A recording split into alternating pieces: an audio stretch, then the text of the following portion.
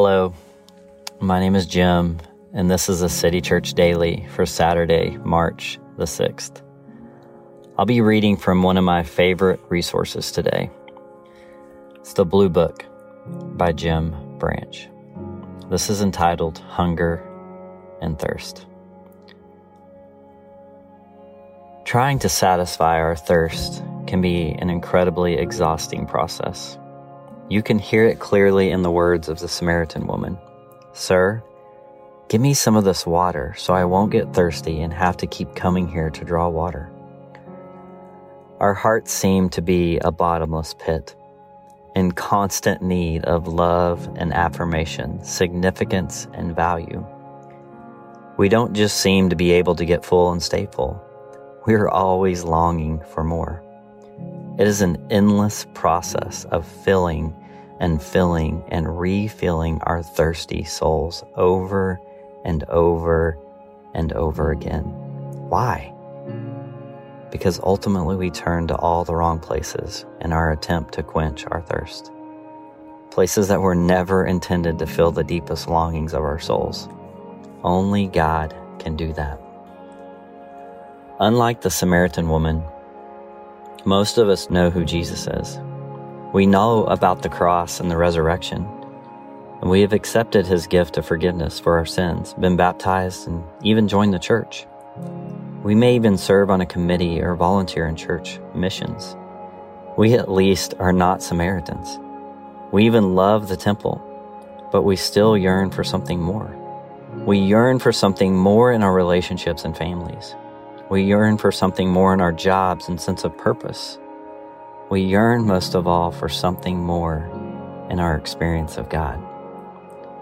George Barna, one of the leading researchers on church and religious issues, recently published some statistics showing that 75 million people attend church every Sunday, but less than 1/3 of these people believe that they interacted with God during the worship service. And over 1/3 say they've never experienced God's presence. That is amazing. But one statistic Barna didn't cite is even more striking. 100% of us thirst for more of God than we have now. Like the woman at the well, sooner or later, perhaps in a quiet, reflective moment, we must all come to terms with the honest truth that we are looking for more than we've found thus far. We certainly don't resemble the Samaritan woman. We keep our marriages to a minimum, and we hold down respectable jobs and pay our bills on time. We look pretty respectable and orthodox, but our souls are desperately thirsty. Perhaps your prayer life has dried up, or in spite of your best efforts, you still are not making much of a difference in anyone's life. Or maybe you've lost all the joy, all the passion in your life. You have the same sadness buried in your soul as all those Samaritans had. You may have a head full of knowledge about God, but you still yearn to experience something sacred, something that will at long last calm the ache from deep within. As the story unfolds, take your place next to the Samaritan woman. It's part of my pastoral calling to look closely at the lives of those who go to church. They all clean up pretty nicely on Sunday morning. But just below the surface lie souls that are not nearly so tidy. I gaze into the faces of people I know and love. I see couples whose marriages are hanging on by a thread. And next to them is a daughter who was just arrested last week for driving under the influence. 2 rows behind them is the church's newest widow, who is wondering how she will survive, sitting all alone in her seat for the first time in 40 years. She happens to be sitting next to a young couple who desperately want to be parents, but not a single one of their fertility treatments seem to be helping. The details may change as I look from face to face, but the essential story remains the same. They're all thirsty. My job is to remember that what we are struggling with is not just our families and jobs. No, the stakes are much higher than that. The real struggle is with our parched souls. We were created with a need to satisfy our physical thirst. And every morning of our lives, we're reminded of this thirst. But this practical thirst is a symbol, maybe even a sacrament that points to the deeper spiritual thirst of our soul. So also is our longing for better families and more satisfying jobs as a symbol of our deeper yearning to be part of a family and mission of God.